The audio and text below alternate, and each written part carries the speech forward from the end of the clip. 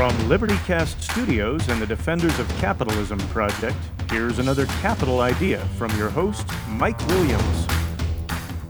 Mike Williams here, defender and champion of laissez-faire capitalism. Welcome back to another episode of My Capital Idea. This is Michael Williams with the Defenders of Capitalism project, and we're here with a very special guest, Clay Doke. Clay was our Defenders of Capitalism winner for 2022. Some of our listeners, we're getting a broader listener group now, so I maybe need to explain what is the Defenders of Capitalism Award and who is LPR and all that kind of stuff, but we'll get into that. I just want everyone to say hello to Clay. Thank you for having me, Mike. Yeah, I really appreciate you being here. So, as I said, for those of our listeners who are not familiar with the Leadership Program of the Rockies and the Defenders of Capitalism project, we're based here in Colorado. We have something called the Leadership Program of the Rockies. It's a 9-month program where we teach people skills around the founding of America, the founding documents, the essential ideas of freedom and the American experiment, as well as free market capitalism. And we have a competition called the Defenders of Capitalism Award. And Clay was our winner for that award in 2022, just a little over a year ago. Clay, I wanted to, before we dive into some of these other things you and I talked about, I wanted to ask you about how did you get involved? You may have told me this, but how did you get involved in LPR in the first place? What was it that attracted you to our whole deal there? Sure. So I have a client. I work for an engineering consulting firm, and we have a client who runs an oil and gas company, and she had been in LPR in, I think, 2012. And, we'd had many discussions touching on many of the things that, are important to me. And she said, you have to join this program. And so that's how I got involved. Cool. So was it what you expected? I was better. It was absolutely better than what I expected, for That's sure. great. We'll hopefully dive into that a little bit. And it's good. Again, the Defenders of Capitalism project is a separate entity that provides services to LPR, the Leadership Program of the Rockies. But it's great to hear that you had such a good experience. And it is sort of an organic thing where we have most of our recruits, most of the people who go through the program actually are coming from alumni, people who've been through the program before and have heard about it. Was there anything that she told you that sold you on saying, yeah, I should do that? Was it just her integrity and what you knew about her? Absolutely. She had actually worked for Cato Institute at one point, and so I took what she said quite seriously on the subject, for sure. So was the Defenders of Capitalism project, that piece of the program, was it what you expected? To some extent, yes. I approach things sort of as an empiricist most of the time, so it's all about the consequences, the results. The Defender of Capitalism project, it helped me make more concrete the moral case for it, right? And I had read many of I'd read Ayn Rand before, Friedrich Hayek, but it was incredibly beneficial for making the moral case rather than just the after effects.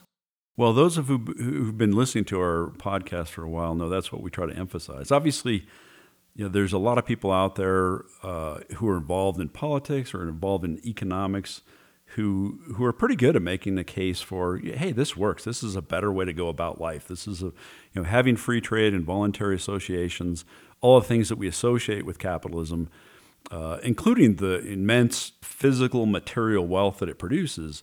Most people kind of appreciate that, but I think hopefully that's what we try to do is make it a little bit more of a unique argument, because we think that's the essential part, is that people need to get over the hump and say, okay, how do I understand this from a moral standpoint? And we'll dive into all of that. But what's interesting is I haven't really gotten to know you that much, and I wanted to, and so I appreciate you making time to be out here.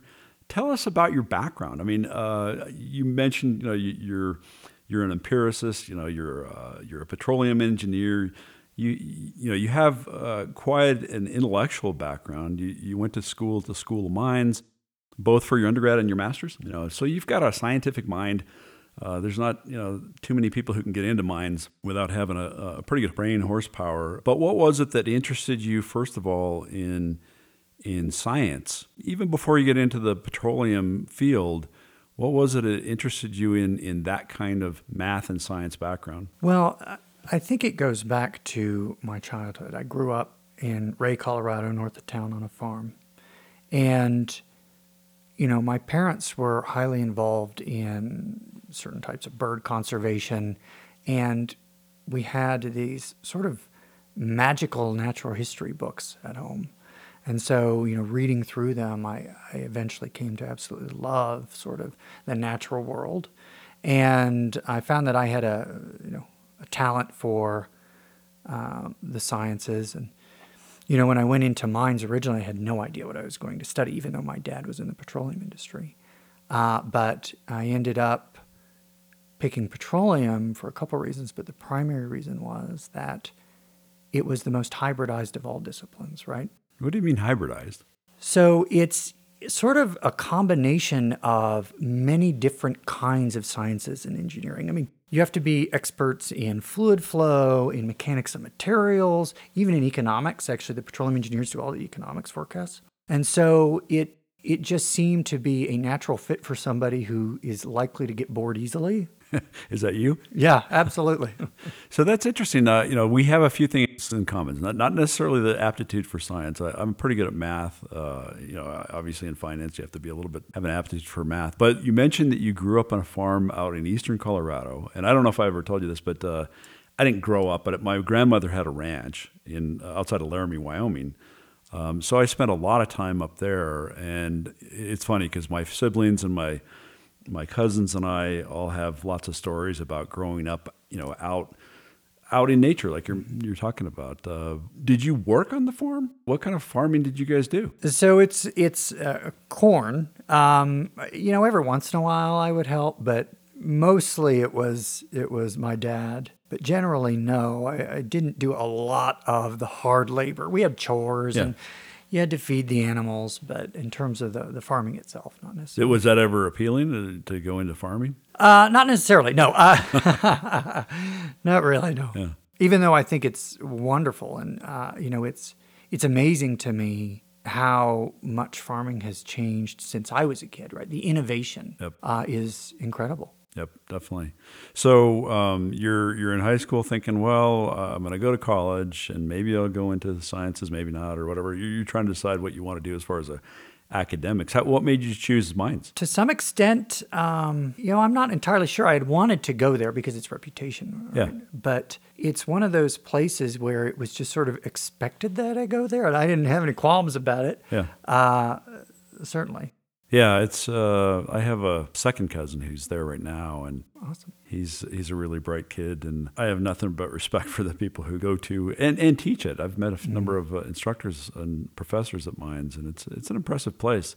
So you go and get your undergrad in science, and then you decide to go for a master's. Right. Now, is that because that you were then, okay, I'm on a career track for the petroleum industry and I want to get that higher academic credential? Well, my parents and I had a deal that made it beneficial for me to get my master's degree. And, I loved it so much that I felt like it was worth it to go through the process. And I don't regret it for a second.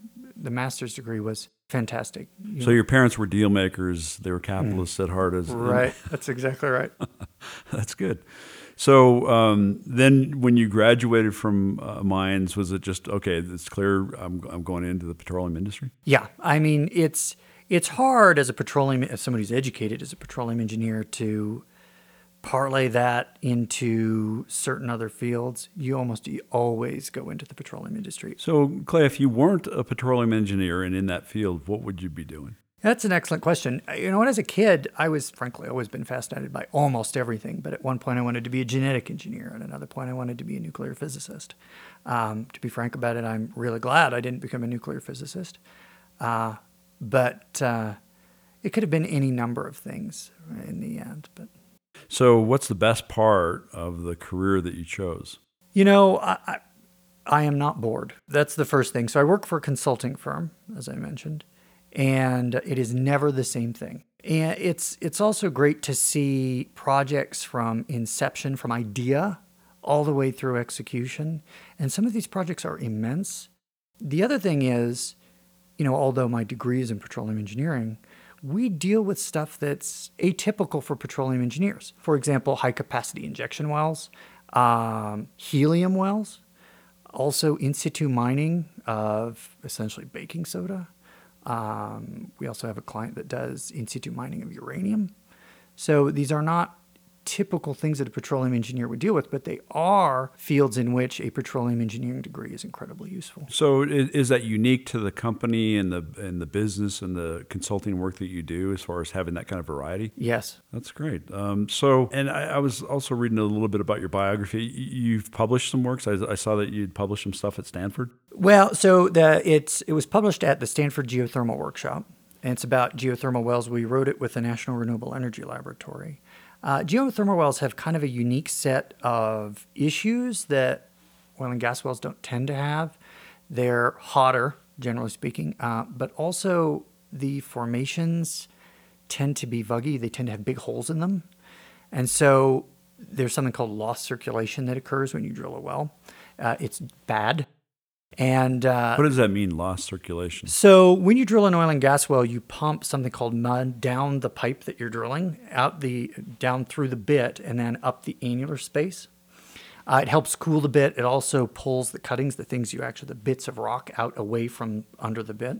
But you need to maintain that in order to keep control of the well. In geothermal wells, it's difficult to do. What will typically happen is they'll encounter a lost circulation zone. They'll go down. They'll cement it off. They'll try to force cement into these vugs that are, stealing basically the mud fluid that keeps the pressure, the system pressure in equilibrium. But what often happens is they'll drill through this cement plug and they'll just lose circulation again. And so it becomes a huge portion of the cost for those kind of wells. It's quite difficult to drill a geothermal well and efficiently because of that, because you just don't know when it will be a problem and when it won't. Huh. So when you talk about forgive my ignorance. I mean, I could ask some really good questions that I don't even have any clue about what I'm asking. But I'm curious, when you say a geothermal well, is that a geothermal well to extract water and heat, or are you still talking about for petroleum? Water and heat. It's not a petroleum well at all in that case. Okay, so it's one of those things where you're trying to you're drilling down for the energy and maybe the water as well, but it's more porous in that sense? It's more porous. Usually it's because the geothermal wells tend to be in volcanic rocks. And so if you've ever picked up a piece of pumice, basically, it's light. It's got all these holes in it. That's essentially what you drill through often when you drill a geothermal well. So, and again, I'm kind of doing the rabbit hole thing because I'm interested, but is your job right now as a consultant, is it mainly, evaluating models, doing computer work, looking at studies of geography, or are you actually out in the field at all ever? So I'm an office employee almost universally. Every once in a while I'll get out to the field, but primarily what I do is I handle the reservoir engineering piece. My group handles the reservoir engineering piece. So we use incredibly sophisticated computer models in an attempt to model the behavior of any number of things. The trona mining, for example, is, we can use our software for that, but it's more typically used in the oil and gas context. And, oil and gas fluid flow through porous media, it can get very complicated very quickly. Even though, it operates in, those systems and the fluids in them operate much like a soda can, right? You have gas in solution, you reduce the pressure, the gas comes out of solution. But when you do that downhole and in porous media, it can result in some very complicated flow behavior. So I want to jump into, you said you had some economic exposure at mines, but at least during the competition for the Defenders of Capitalism award, you seem like you had a greater knowledge than maybe someone who with an undergrad of economics. Is that because they do really a better job at mines at actually educating petroleum people about economics, or you just have an interest? It's primarily because I had an interest, but also as a graduate student, I actually spent a lot of time in the econ department. This is actually how I have an acknowledgement in the book International Energy Markets by Dr. Carol Dahl. It was because I was a graduate student when she taught her graduate level course on that subject. So there was some additional exposure as a graduate student. Mines, you're required to take an econ course as an undergrad. I don't recall it being particularly good. But for whatever reason, I find economics absolutely fascinating. And so read outside of that as well. Yeah, that was pretty obvious. You kind of ran away. I mean, I don't want to discount. It was a competitive year, and we had lots of really good candidates for our award, but you kind of ran away with it at the end there. It was obvious that these weren't really new ideas for you, at least from what I could tell. But I'm curious about the whole econ experience at Mines. Do you know Charlie McNeil? Do you know I went to the session where they cut the ribbon on his new building at the School of Mines for. It's the McNeil Center for Innovation and Entrepreneurialism. I think that's right. Yeah. Entrepreneurship, yeah. Yeah. And I know his emphasis was to say, we want to make sure that we keep that spirit alive of entrepreneurialism in the whole curriculum at Mines. And they have some really cool things that they're doing there. I was just curious if you had some exposure to that, although that's more recently than since you were in attendance there. But tell us more about, if you have, as you're studying economics and the science that you're studying, if you develop certain ideas, around free markets as it relates to energy production and things like that. I mean, energy is such it's a hot button topic for lots of people in the U.S., all over the world today. And there's all kinds of controversy with regard to how things are extracted from the earth and the emissions. And I want to dive into that a little bit. If you had some ideas originally, once you graduated from the School of Mines on economics and energy production from that standpoint. Well, in a way, the petroleum industry provides a stark contrast, right? The United States is essentially the only country in the world where minerals are owned by private individuals. Everywhere else, they're state enterprises. Yeah. And you can see a vast difference in the way companies approach problems and how efficient they are in the execution of getting things done on that basis alone. It's very clear that the large state-owned enterprises, there's a lot of corruption and politicking going on that does not happen in the private industries and the private companies. Now, you're saying just from an observation standpoint, being familiar with the way energy is dealt with around the world, do you think, and again, maybe this is kind of a softball question, but do you think there's a connection to that? I mean, the way that if you have collective ownership of something, what happens then? Is it going to be as efficient as if you have private property? But did you? Maybe growing up on a farm, although I know people who are, have a farming background who are socialists. They don't really understand private property. They don't understand, Sure. The whole idea of rights protection and free trade. They maybe have an appreciation more than the average person for the production end of food or agricultural products and so forth. But did you have that? Growing up, was that instilled by your parents? Well, I think that my kind of an interest in economics was certainly built into the conversations I had with my parents. But with respect to mineral production and when you have a fixed stock of something, it wasn't really until I was a graduate student at Mines that I had this light bulb moment where, no, actually, it is not in your benefit to rape and pillage the earth. If you have a fixed stock of something, it is in your benefit to care for it, right? And that's one thing. There was a class at the College School of Mines called Natural Resource Economics. And they started with Harold Hotelling, right? He wrote a paper in 1931. I think it was published in April in the Journal of Political Economy. And it was called The Economics of Exhaustible Resources. And that's exactly what it said, right? Where you have a fixed stock of something, and you have, and the forward, the futures market is in contango, right? You have increasing prices in time. It is to your benefit to allocate that production in time, right? To maximize your own benefit, right? So you're not burning everything to the ground all at once and left with nothing, right? It is the maintenance of this fixed stock as you move along. And so I think it wasn't until I was a graduate student that it really clicked. So you're using that term fixed stock. Right. And assuming that you're referring to reserves, energy, mineral reserves, but I'm even confused on that. I've read things about, and the whole fracking industry, which is kind of your wheelhouse. Didn't that change the whole dynamic of what we consider to be fixed stock? Absolutely. And the media tends to use the word reserves incorrectly, right? Reserves to the petroleum engineers is that which is extractable with current technology economically right now. Everything else is not technically reserves. And so what fracking did is it brought whole new volumes into quote unquote reserves, right? So it's a totally dynamic, depends on the price even.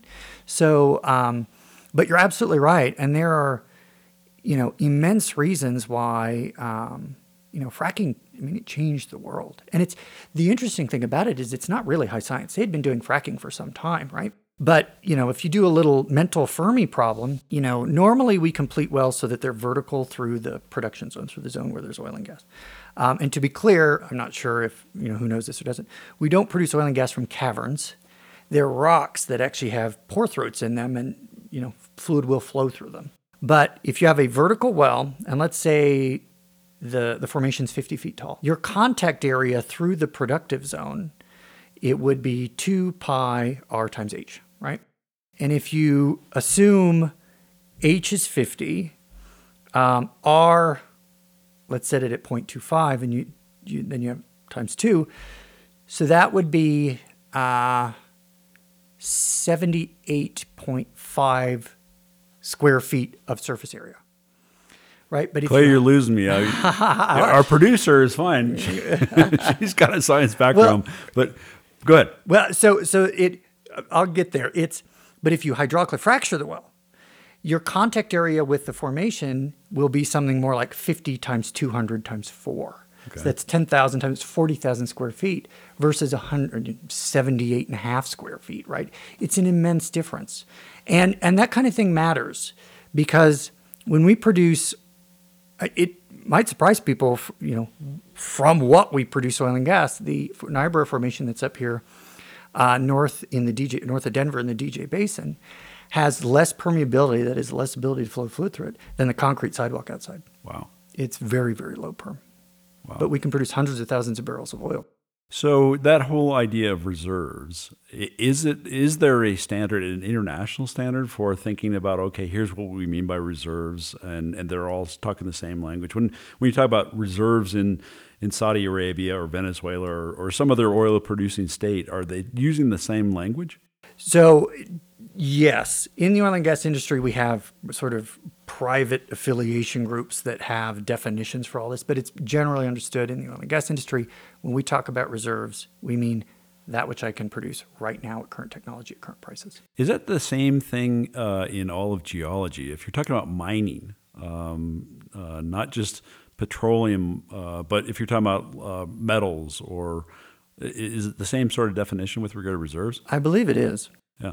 Yeah, my whole thinking on this has evolved just in understanding about energy production and how, is there anything to the fact that some of these, even non-fracked wells that are surprising people and saying, okay, well, we thought that was depleted, but now it seems like it regenerated do they even understand where the oil is coming from or where the gas is coming from? Is it really, fossil fuels? Is that a correct label for it? So not quite.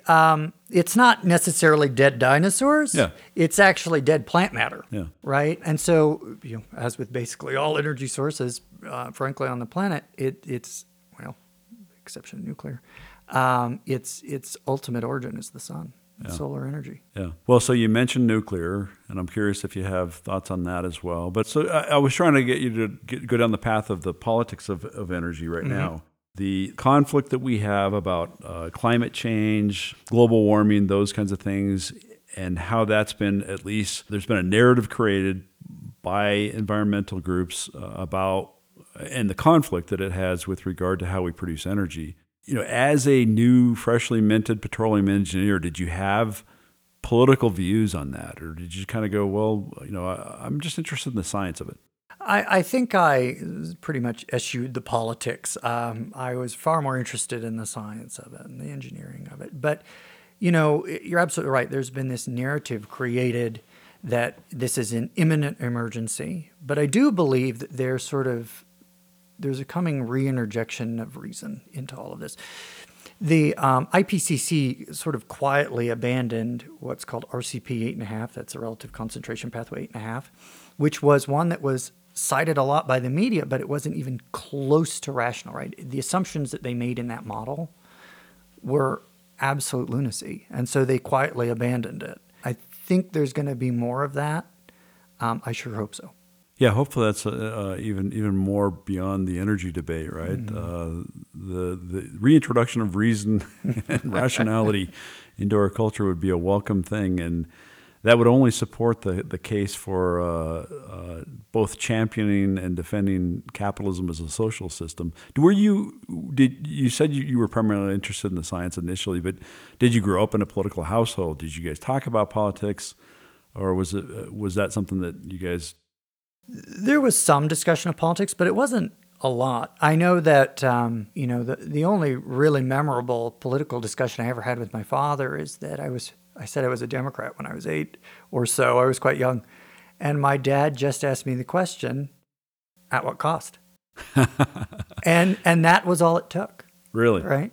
Yeah. Fascinating. Mm-hmm. He didn't beat you over the head and say... he didn't beat me over the head. Or support you necessarily. He just said, well, at what cost? Yeah. So would he have said the same thing if you said I'm a Republican? And I'm presuming maybe he was. I don't know.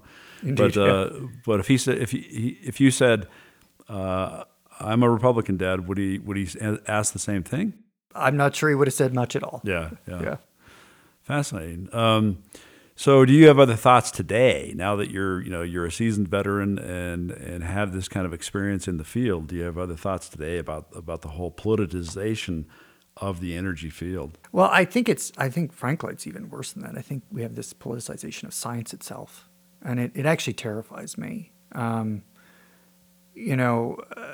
It's scary to me how, in a way, I don't know if I would want to call it the Platonization of science. Like this science has been turned into mysticism almost. And that's not the way it's supposed to be. Talk more about that, the Plato. I mean, now we can get into my area instead of some of this science stuff, more of the philosophical thing. So you're referring to Plato. Plato, right. The whole Platonic idealism. Talk more about that in terms of the science and the way we think about science. Well, science ultimately, it's Aristotelian in nature, right? The world exists. It's there. It's a fact. Your primary method for determining what's going on in the world is empiricism.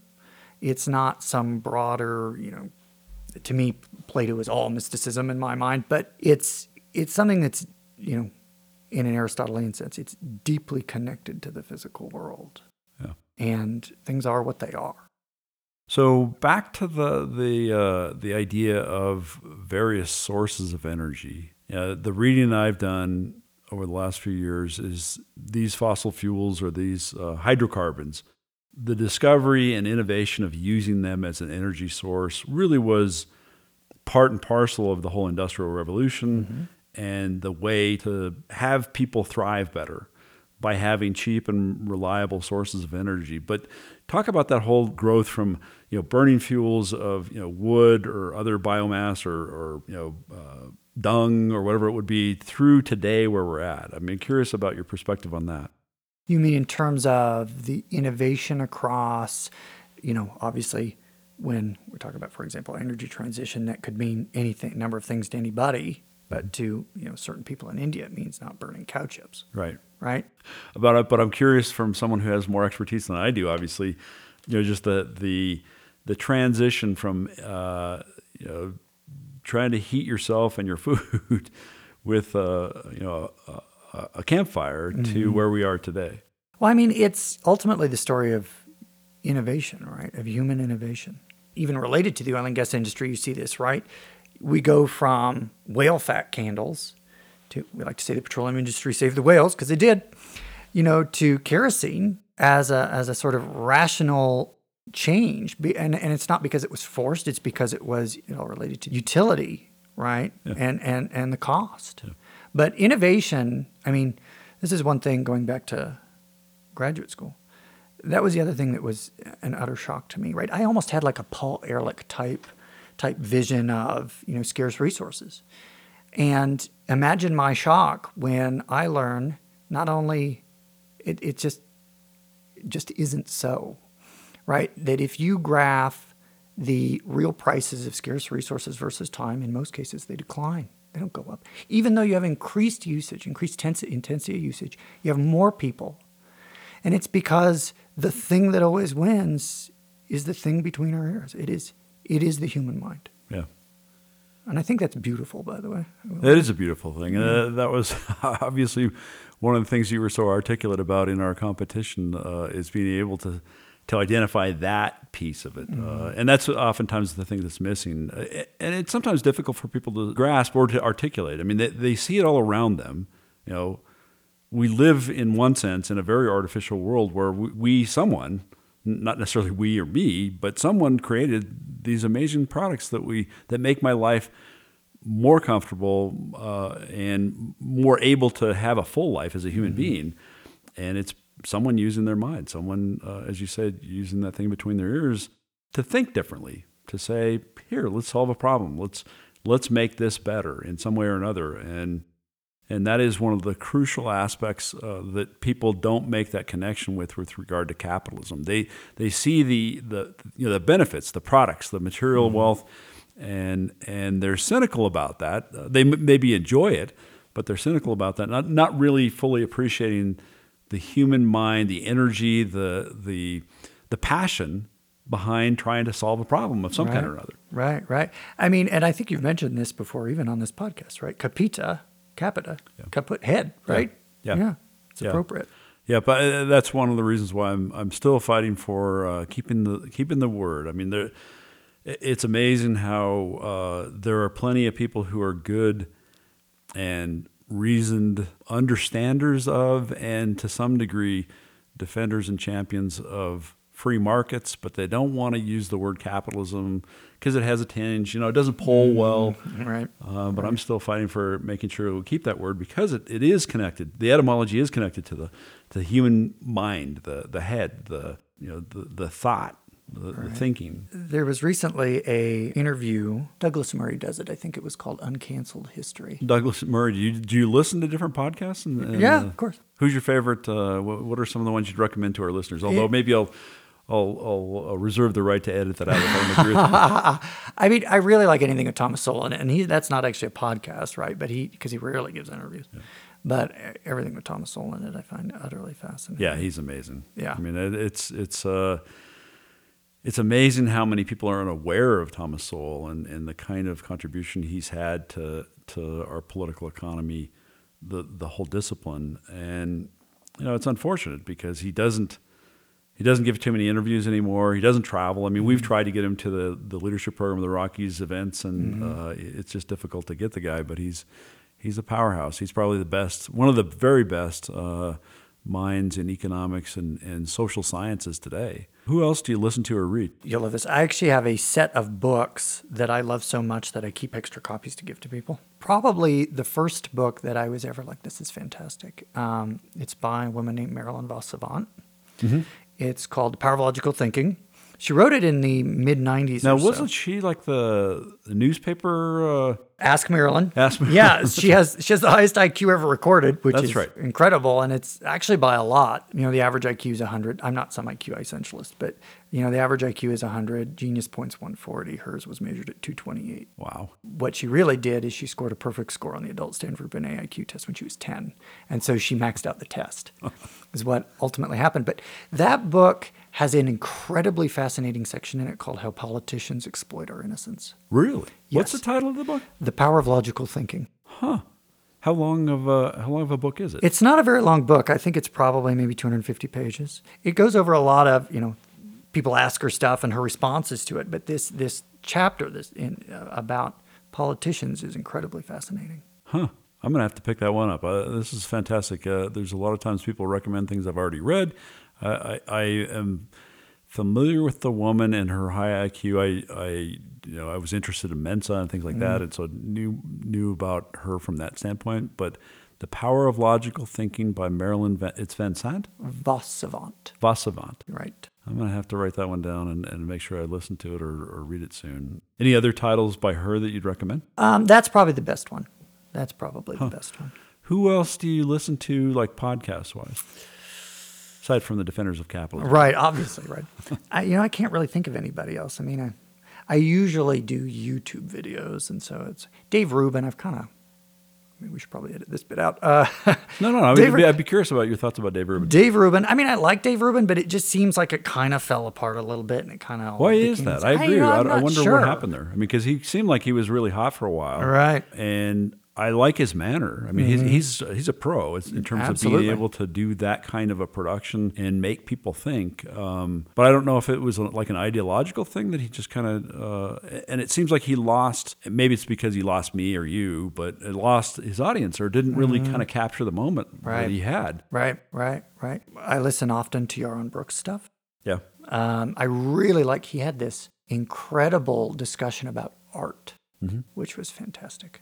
Yeah, Yaron's a hero. Great. He's for those who are not familiar with who we were talking about. Yaron Brook he's actually now the chair of the Ayn Rand Institute. He comes and speaks to our leadership programs both in Colorado and Connecticut frequently. And I don't know. He doesn't like when I say this, but I don't think there's a better someone who's more capable in terms of both defining and understanding and persuading people about free markets and capitalism than Yaron Brook. And so I highly recommend his Yaron Brook show. I listen to it frequently, and it sounds like you do too. And he covers a lot of different ground. It's not just about economics. In fact, a lot of times it's about cultural things. Sometimes he covers politics, but oftentimes it's about art, aesthetics, things like that.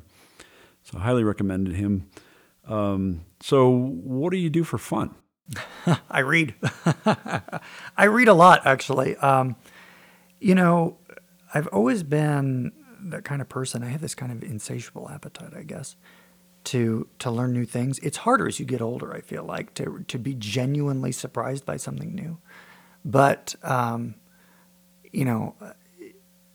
I almost can't describe the unmitigated joy I feel at learning something that is genuinely surprising. That's fantastic.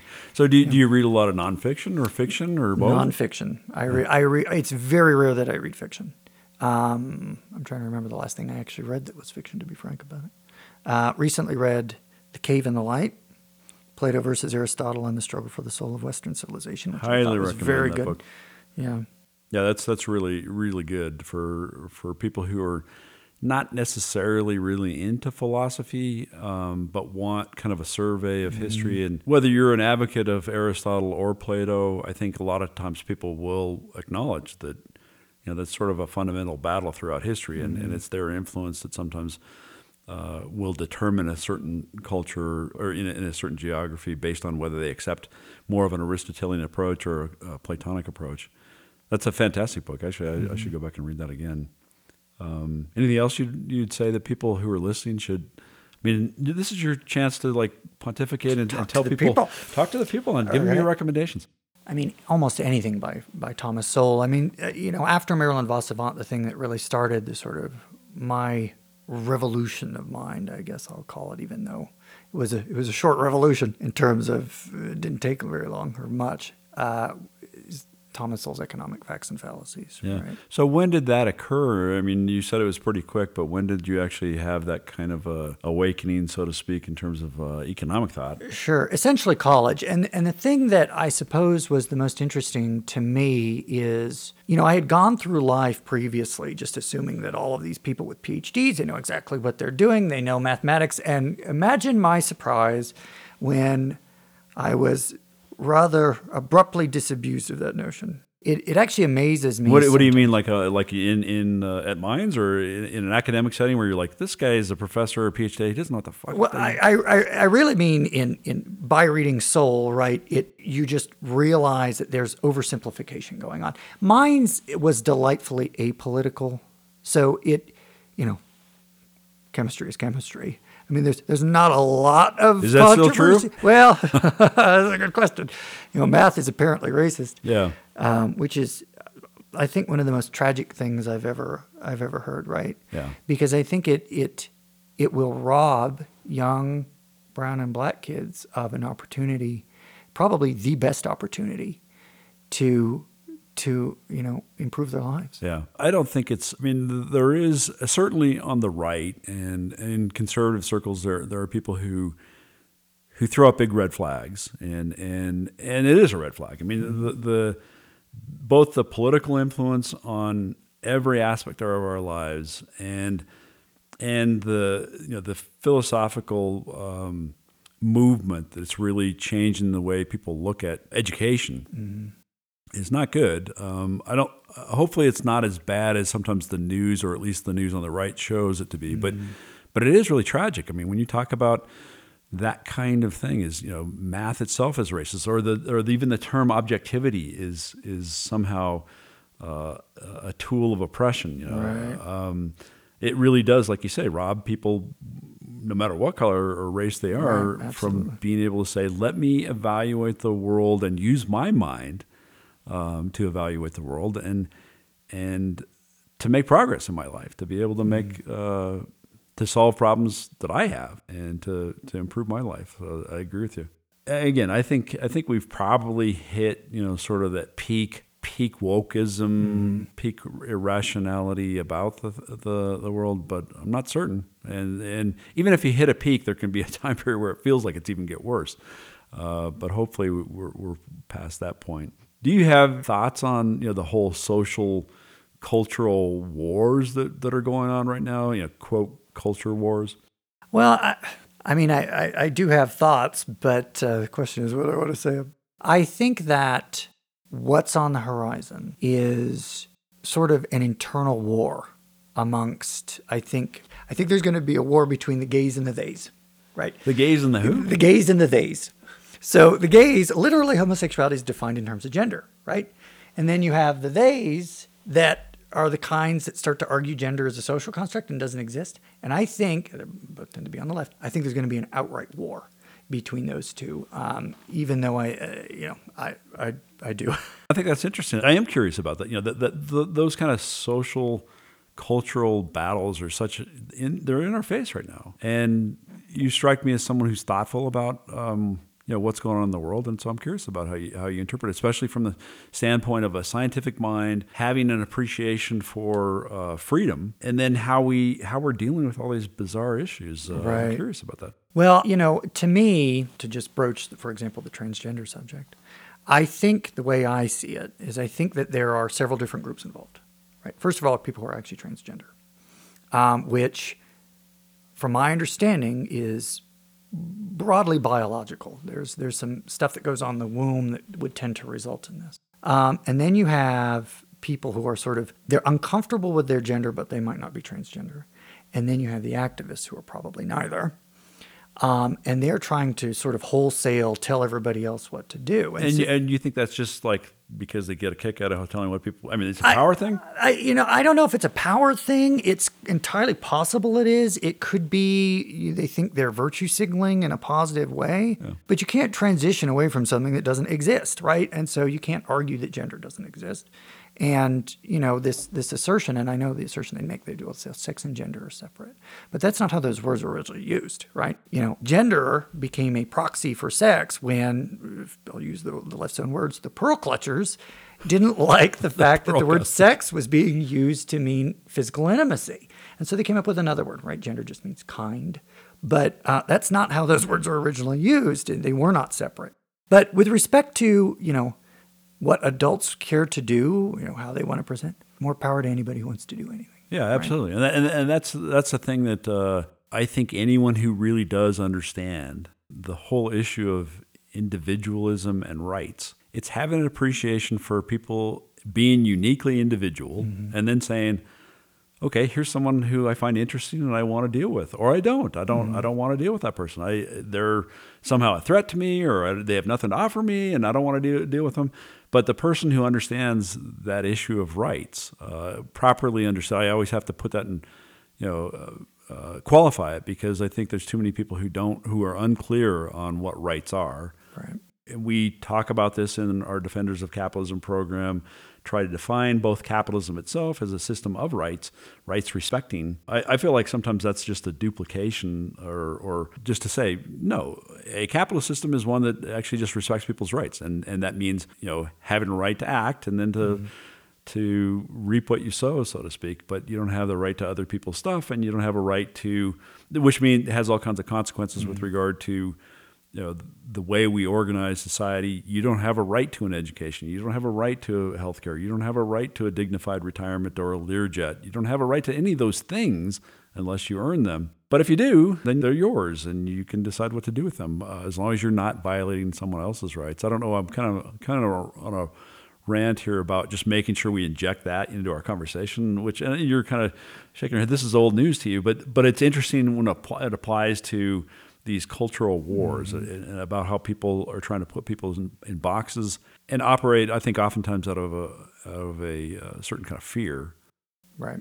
But you don't strike me as someone who's necessarily the prototypical conservative. I don't know if you call yourself a conservative. No, I was thinking about this on the way here. I'm like, I don't know that I label myself much of anything because to me, it doesn't even operate that way, right? I have these sets of things that I believe that I view are consistent with each other, and whatever that gets called, it is what it is. So you can call me a libertarian, even though I think that there are some mistakes there for sure. You can call me conservative, I suppose. So what are the mistakes that you think are inherent in the whole libertarian view? So I feel like, and I used to believe this, right? When I was in high school, I read Thomas Friedman's The Earth is Flat, and he also wrote The Lexus and the Olive Tree, as I recall. And I bought wholesale sort of the McDonald's theory of conflict resolution, right? Two countries that are so intertwined with each other that they have McDonald's will never fight a war. And I think it misses something. And I think that thing that it's missing is the intent of the states, right? I don't think for a single second, based on the way the Chinese Communist Party behaves, that they care one iota about that. I think they care about power, but I'm not sure they connect that directly to, economic power for their citizens. I think that it is all about power for them. So that's where I diverge. This is interesting, going into China a little bit. Would you say that the Chinese communists, they don't really care about their citizens so much, but they care about keeping their power? But to keep their power, they got to continue to have this sort of economic engine that they're now beneficiaries of, at least by having opened up their society some. Mm-hmm. That's my causal explanation. I believe that in one sense, over the last 50 years, the Chinese communists have moved more toward, at a faster pace, toward freedom. Not lately, certainly, right. But over the last 50 years that they actually were headed the right direction, whereas many Western cultures were going the wrong direction. And now that you see that, they're really competition for us. Well, right. Obviously, they've reversed themselves. I think it's obvious that they've reversed themselves, and now they really are kind of revealing themselves to be much more caring less about rights and really even any kind of economic freedom unless it serves the state. Mm-hmm. They've got to get off the tiger, right, as they say. Right? Yeah, and that's a good example to come full circle with that question about libertarians. I think you're right. Libertarians don't always see things that clearly especially in the area of foreign policy. Mm-hmm. I think they're too isolationist on that regard. So what makes a person just right, or an ideology just right in the way of isolationism? Right. One of the primary purposes of a sovereign state is defense, right, and what is required on that front is, you don't give wholesale, carte blanche to the state, but, what is required on that front is an active military. And I feel like does that mean necessarily that we need however many bases, 130 something odd bases in the world? No, not necessarily, right? But I think that they're too, right, there's a level of, I guess you would call it multiculturalism to bring it to kind of, although I hate that word, I prefer to use postmodernism, but, where, if they want to do that, then just let them do it. Well, that's fine. But, in the context of defense, you have to be really careful. Yeah, we're confronted with more difficult issues today, and maybe this is always the case, but when you talk about defense, this whole Russian invasion of Ukraine is making American people and their ideological pockets think more, or hopefully think more. And it's interesting when you talk about libertarianism or conservatives, or classical liberals or progressives or whatever it might be, and how they've kind of flip-flopped in some ways about that issue of defense. Because for a long time it was the right, the conservatives, the people who were the Republicans or whatever, who would be really saying Putin's bad news, the Russians are bad, and we should beef ourselves up against them. And now it seems like they're aligning more on the Russians Yeah. And it's the same thing with the progressives or the leftists. They were for a long time very amenable to the whole socialist communist experiment, and now they're the ones who are saying, no, we got to really fight for the Ukrainians against the Russians. It's interesting how that's happened. Yeah, it utterly befuddles me, I have to say. Yeah, it's a tough thing right now to say what's the end game there, and neither one of us. I'm certainly no expert on foreign policy or military strategy, but I have opinions as it relates to, okay, this is what a free society does, and this is how we interact with our friends. But I don't know if I'd say befuddled, but I think it's a difficult question to say, okay, how does this thing end without, continuous and maybe increased involvement from the West and specifically the U.S. in terms of making sure Ukraine doesn't go down. Right. Especially when you have alliances, China and maybe Iran really beefing up the inept Russian attempt at what they've been attempting. It's a sad state when you've got that kind of thing going on in the world, but that's where we're at. Freedom lovers everywhere should be thinking about, okay, how does this thing end, and what do we as freedom lovers advocate for? I wanted to come back to the issue of energy. I also wanted to just make an insertion here, just to remind people, if you like these conversations, I mean, we've got a regular podcast going right now. Typically, we're releasing one every other week. Sometimes we have distinguished guests like Clay on. But if you like them, hopefully you're sharing this with your friends. And by all means, if you have ideas that you want to be discussed on a podcast that actually is dealing with the issue of capitalism and freedom and rights protection, as we've talked about, feel free to reach out to me. We've got a website, defendersofcapitalism.com. Reach out to me. Let us know what you'd like to hear or what you're not liking to hear. But hopefully you're enjoying this and sharing it and helping us promote the message. We are expanding. We've gotten many new listeners in the last several months, and we have ideas on how to make it a better program. So please stay involved and engaged. Clay, I wanted to go back to this issue of energy and politics. I sent you a notice about a new Colorado law, and it's interesting because it's something that's come up recently with regard to multifamily housing and larger buildings. But the new law is basically saying if you have a building, whether it's an apartment complex or presumably even a government building or any kind of business that is over 50,000 square feet, you now have to change and convert that method of heating that building from natural gas or other fossil fuels to electricity. And I mean, first of all, it's the force of government saying, here's how you need to do things.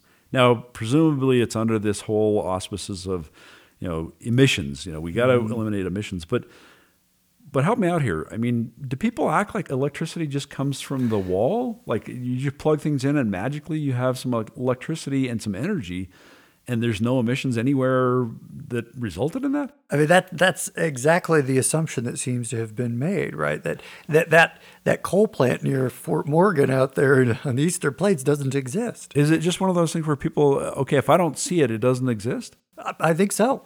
I mean, it's fascinating to me. And to me, this is, Colorado has moved markedly left over the years. I've been here all my life, and you have too, and we've both seen this. But it seems like the legislature has gotten more and more irrational with regard to some of the things that they're pushing. And I don't understand it at all. I mean, will they do carve-outs? Will they say, okay, well, this government building, to really keep it warm, they're not going to change that? I mean, will they enforce that consistently?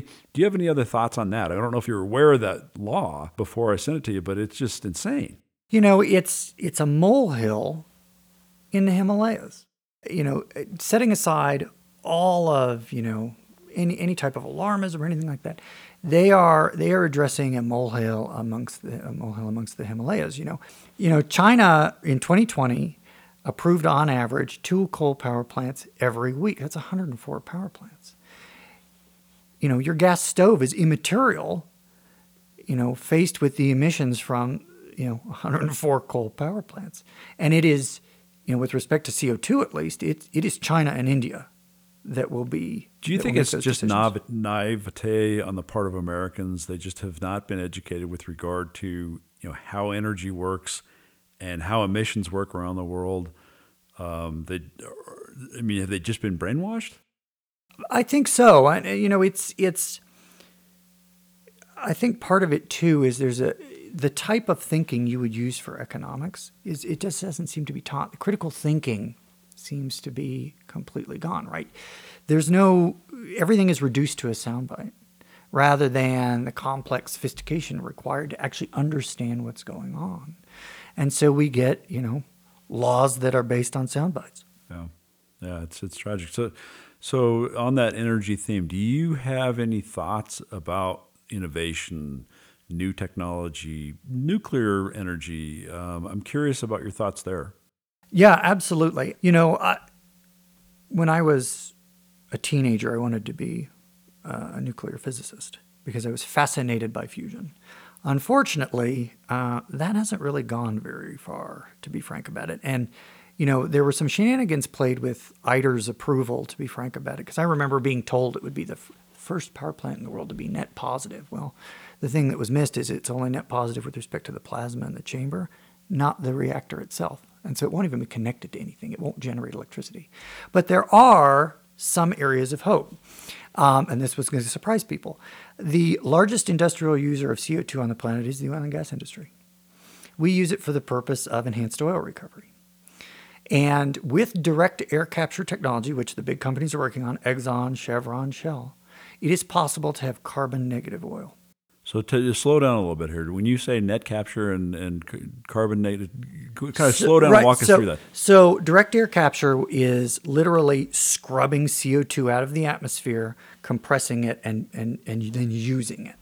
And so the oil and gas industry uses it for enhanced oil recovery. And we've actually been using CO2 for decades for this purpose, but the CO2 has come from the ground.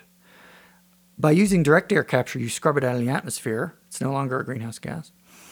No longer a greenhouse gas in the atmosphere. And then you can it's miscible in oil. And so it allows you to sweep more oil out of the pore spaces. And even when you're done extracting oil, you can actually pressure that system up with CO2 and store it there permanently because it's already proven that it can hold supercritical CO2 is both kind of a liquid and a gas, but it can hold fluids for extremely long periods of time. I mean, the oil and gas have been there for millions of years.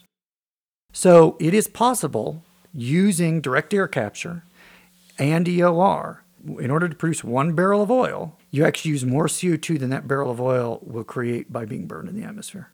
Fascinating. So what are the challenges with that kind of technology right now? It is all related to the direct air capture. It's kind of an immature technology. It needs to be scaled quite a bit in order for it to work. But I know they're working on it really hard. And as a general matter, I wouldn't bet against the oil and gas industry when it comes to innovation. I know people are surprised that, they think it's some archaic sort of industry, but it's just not true. There's a lot of research that goes on in the oil and gas industry, including one, might I add, that benefits us all. Our phones all have lithium-ion batteries in them. Teslas all have lithium-ion batteries.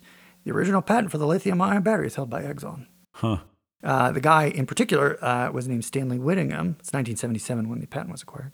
And he, along with Akira Yoshino and John Goodenough, won the Nobel Prize in Chemistry in 2019 for it.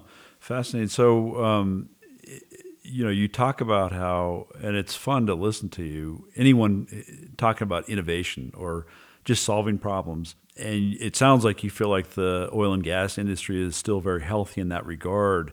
There's still that spirit of solving problems, innovation, new ideas. But is that it seems like there's been a war on oil and gas for the last really 10 or 15 years. Mm-hmm. And is that having an impact in terms of both the energy that and passion that people come to, the new people who are entering the field, and certainly the investment capital that goes into it? Is that having an impact now? I think so. It also, I think, tends to impact just the raw number of personnel, right? The new engineers, when they've been sort of fed this lesson their whole life that the oil and gas industry is Satan, it's, we're all Satanists and devil worshippers, they don't tend to like to go into the industry. Right. And so, naturally, the number of, graduates is pretty variable. The industry is actually highly cyclic, right? But I think it does have an effect. Nonetheless, I think, there are a lot of really smart people in the industry, and they're very, very clever people, and people who are willing to absolutely innovate the heck out of it, and who, to some degree, want an outright technological brawl. That's interesting that you put it that way, a technological brawl. Right. I like that. That's an intellectual brawl, but applied intellectual brawl. Right. I like that. That's good. Well, I did want to circle back to nuclear energy. From an investment standpoint, anyone who looks at the world tries to look at the world in terms of fundamentals and says, well, for all this good stuff to continue to happen, we need energy. So energy is a really fundamental industry. It's a requirement for the kind of way we live and the kind of human thriving that goes on.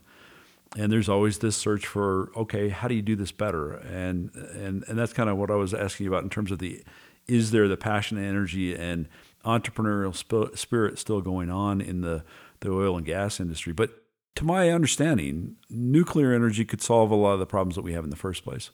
Absolutely. And there is some decent innovation going on that, including a company who builds these small, compact nuclear reactors. I don't know if you know anything about that. They can't use them really in the U.S. because of our whole regulatory regime and the sort of fear that's gone on about all of nuclear energy for since Hiroshima or whatever it is. Right. And I'm wondering if you know much about and have thought much about in terms of nuclear energy from that standpoint, that just the next step of, okay, you really do care about the environment and emissions, and okay, there are some challenges with regard to fossil fuels, burning hydrocarbons. So the next stage is nuclear, but no, we can't go there because we have all this fear. I mean, that's absolutely right. I mean, there is with respect to large power generation and meeting baseloads, an extant technology, and it is nuclear energy. And in fact, this fear over meltdowns, since, I can't remember how long it's been since we've built a nuclear reactor in this country. It's been decades. But I heard something the other day where the Nuclear Regulatory Authority, NRA, I guess it's the acronym, Washington has this alphabet soup, all these different regulators, but they have never approved a new nuclear facility. So all the ones that actually were started were actually, they got started before that agency. Yeah. It's, in theory, there are technologies that mean you cannot melt down a nuclear reactor, these pebble bed reactors that they came up with. And so it does seem that there's an immense amount of irrational fear there. But, it kind of, in a way, it reminds me of the debate about oil and gas, right? You have this sort of linear no threshold hypothesis, I think is what they call it, where anything that is bad in any amount is bad in every amount. Yeah.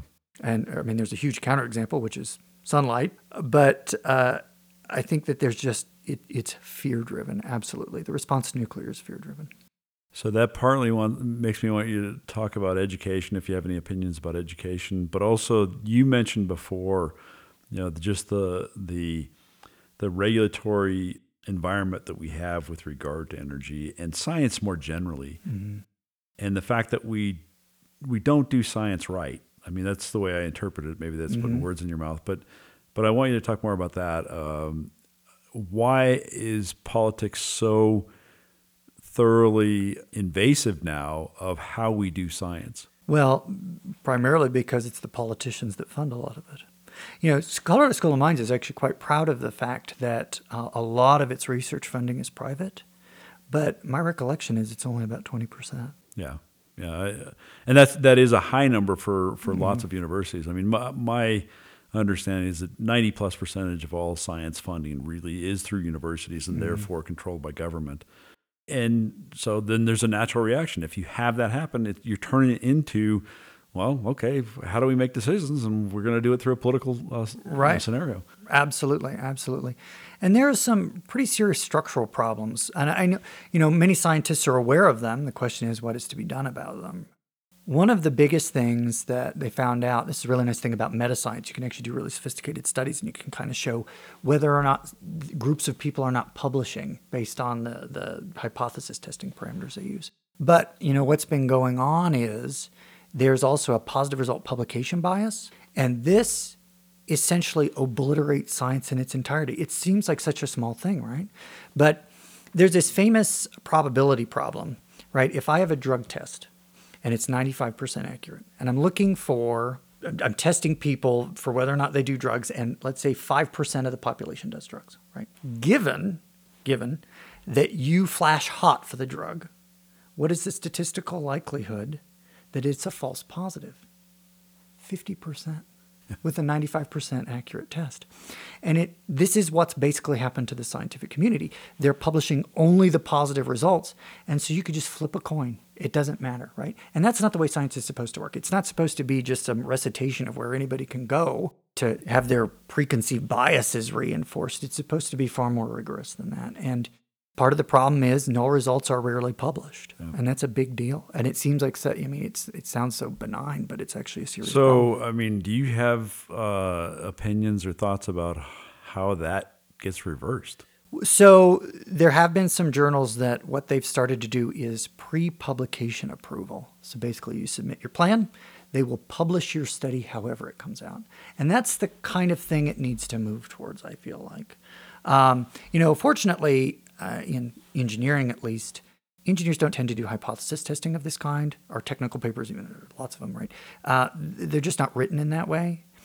But, psychology, even, it's kind of surprising. Particle physics can have problems, even though particle physics has really aggressive standards for what is considered a statistically significant result. So the argument against that would be, well, we're going to get a bunch of crap. If people are getting this pre-publication, they're getting sort of like a flood of maybe not such great research in the first place, and we got to have some standards here. Would that be the major objection that people would have to that? Well, I think that I think that the way it is now is effectively no standard is the problem. That's right. So, I don't think it's an effective argument on anyone's part. Yeah, I think it's relevant, and I don't know, maybe this is not the best connection, but the whole issue, and we did an episode, I don't know if you heard it, but on the FDA, and they're basically in the business of trying to prevent new innovations in medicine, right. in my view, and they've really cost a lot in terms of our ability to help people across a whole spectrum of diseases or health assets. And it's because of the non-risk-taking environment of a bureaucracy. Right. That's what happens. Right. But the critique of that is, well, we need to have this FDA. We got to have standards. We can't have anybody just trying things. Right. But there's no reason it has to be the FDA is the thing, right? Private industry can certify anything probably better and in a way that makes more sense. Right. In fact, this happens in the oil and gas industry. So even though it's never required by any, regulatory agency, all of the drillers out on the rigs are certified in well control. And it's basically what the people who have the rig and the operators demand, independent of what any regulator says. And so that kind of certification can be privatized, I think, easily. Yeah. I know that there will be people that say, oh, well, it's biased. But right now, it's no better than any of that. So, yeah. Incentives matter across the board, and biases are there. And the question is, who are the truth seekers, and what are their incentives to continue to discover the truth? Right. But you get all that. I mean, one of the things I really appreciate is your continual involvement in the program, in the leadership program, the Rockies. You've from what I can gather, been a real influence on a number of people who were in your class and the succeeding class. You're involved in the mentor ambassador program. Definitely appreciate that. Tell me more about your experience there.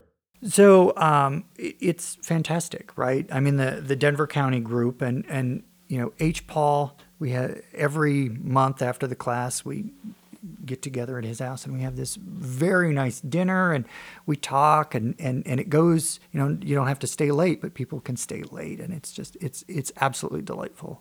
And, seeing, some of these, I guess I'll call them students, evolve through time has been incredibly interesting. Yeah. And again, I really appreciate you staying involved that way.